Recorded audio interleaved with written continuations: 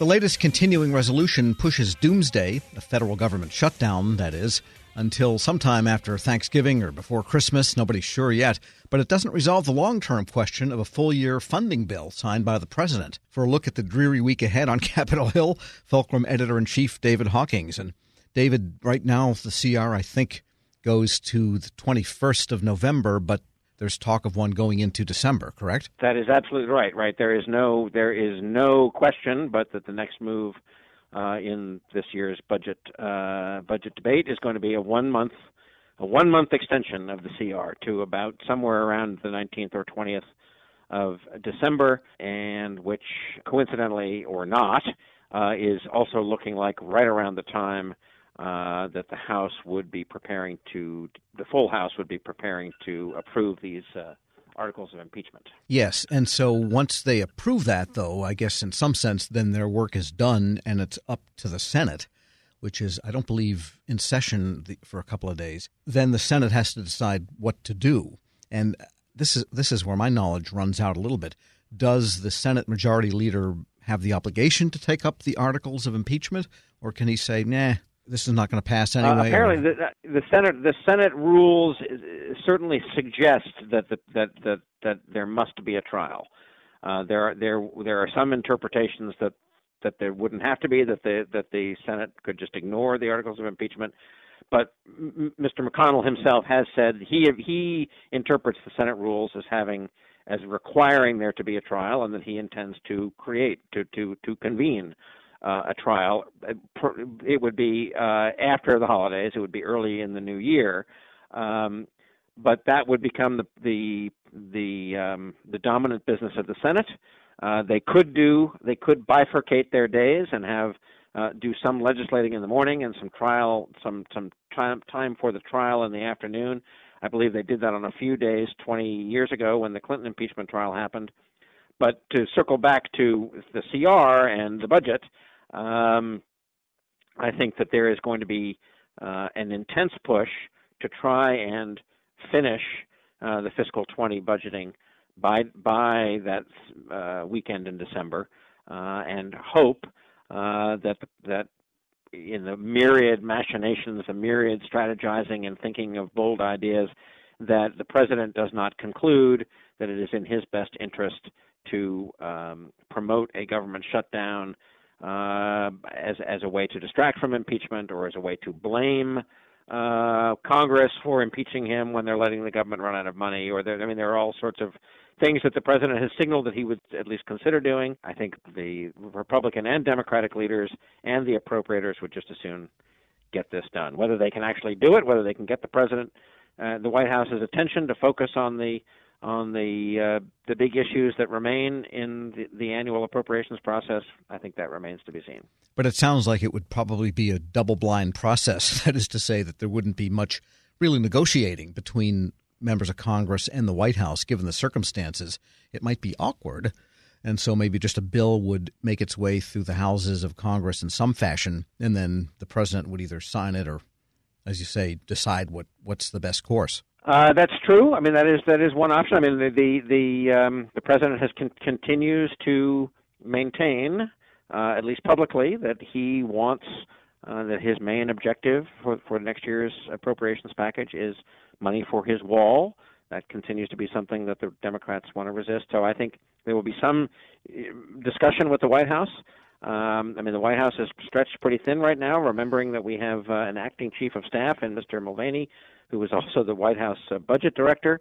There is the legislative affairs staff is stretched pretty thin, trying to do message control on impeachment and anything else legislatively. This White House has not shown itself very adept at compartmentalizing the way Bill Clinton was able to do in 1998 when he really ignored the impeachment kerfuffle and tried to advance his own agenda. And, of course, the Congress is so polarized that it, too, is having a hard time compartmentalizing. We're speaking with the Fulcrum editor-in-chief, David Hawkins. I was going to ask you, yes, it seems a lifetime ago in some sense that we lived through the Clinton impeachment hearings, and golly, I remember the Nixon ones and watching Sam Ervin's eyebrows pop up and down on television. as my dominant memory of that. And listeners will recall that Richard Nixon resigned before the articles of impeachment went to the Senate, so he never really was technically thrown out of office. He resigned before that could happen. And Bill Clinton was acquitted in the Senate. That's right. So what happened in the case of Watergate, in the case of Nixon, the House Judiciary Committee approved articles of impeachment. It was a bipartisan vote. There were actually a handful, 7, as I recall, Republicans voted with the Democrats for these articles of impeachment. After that happened, it was only after that happened that the so-called smoking gun tape that revealed, in the president's own voice, him conspiring over Watergate to obstruct justice was revealed. At that point, senior senators, including Barry Goldwater and the Senate Republican leadership, went to the White House and said, "Mr. President, if the House is obviously going to impeach you and we have to do a trial, there may be 10 votes and to acquit you. So you had best, your best opportunity is to just go ahead and resign." And he did in August of '74. In the case of Clinton, the House debated 4 articles of impeachment, approved 2 of those articles. There was a trial in the Senate. It lasted about 6 weeks. And in the end, only 45 senators voted for one article. Only 50 senators voted for the other article. So well short of the 2/3 majority required in both cases. All right. So we've never really seen the process to the full finding of guilt conclusion. And who knows what's going to happen this time around. No, the closest was long before you and I. It was back the first impeachment of Andrew Johnson, the guy who became president after Abraham Lincoln was killed. He survived an impeachment trial by just a single vote. Yeah, well, golly. Getting back to the rest of the work that might happen on Capitol Hill, they do have some authorizations, some confirmations, anything of note coming up besides all of this? I don't think between now and the Thanksgiving break. So the week we're in now is the last week before Thanksgiving, of course. Some of the impeachment, there is talk that there might need to be some impeachment hearings extend through this coming weekend and into next week. They're trying hard not to make that happen. That's going to dominate. The House Democrats are not really doing much legislatively because they want the attention on these proceedings. The Senate Republicans are proceeding ahead with their agenda, which is almost entirely about confirming judges and administration officials. I don't think that, the big authorization that's out there is the NDAA, the Defense Authorization Bill. To the best of my knowledge, that is not going to get done between now and the holiday. It'll get done between Thanksgiving and Christmas.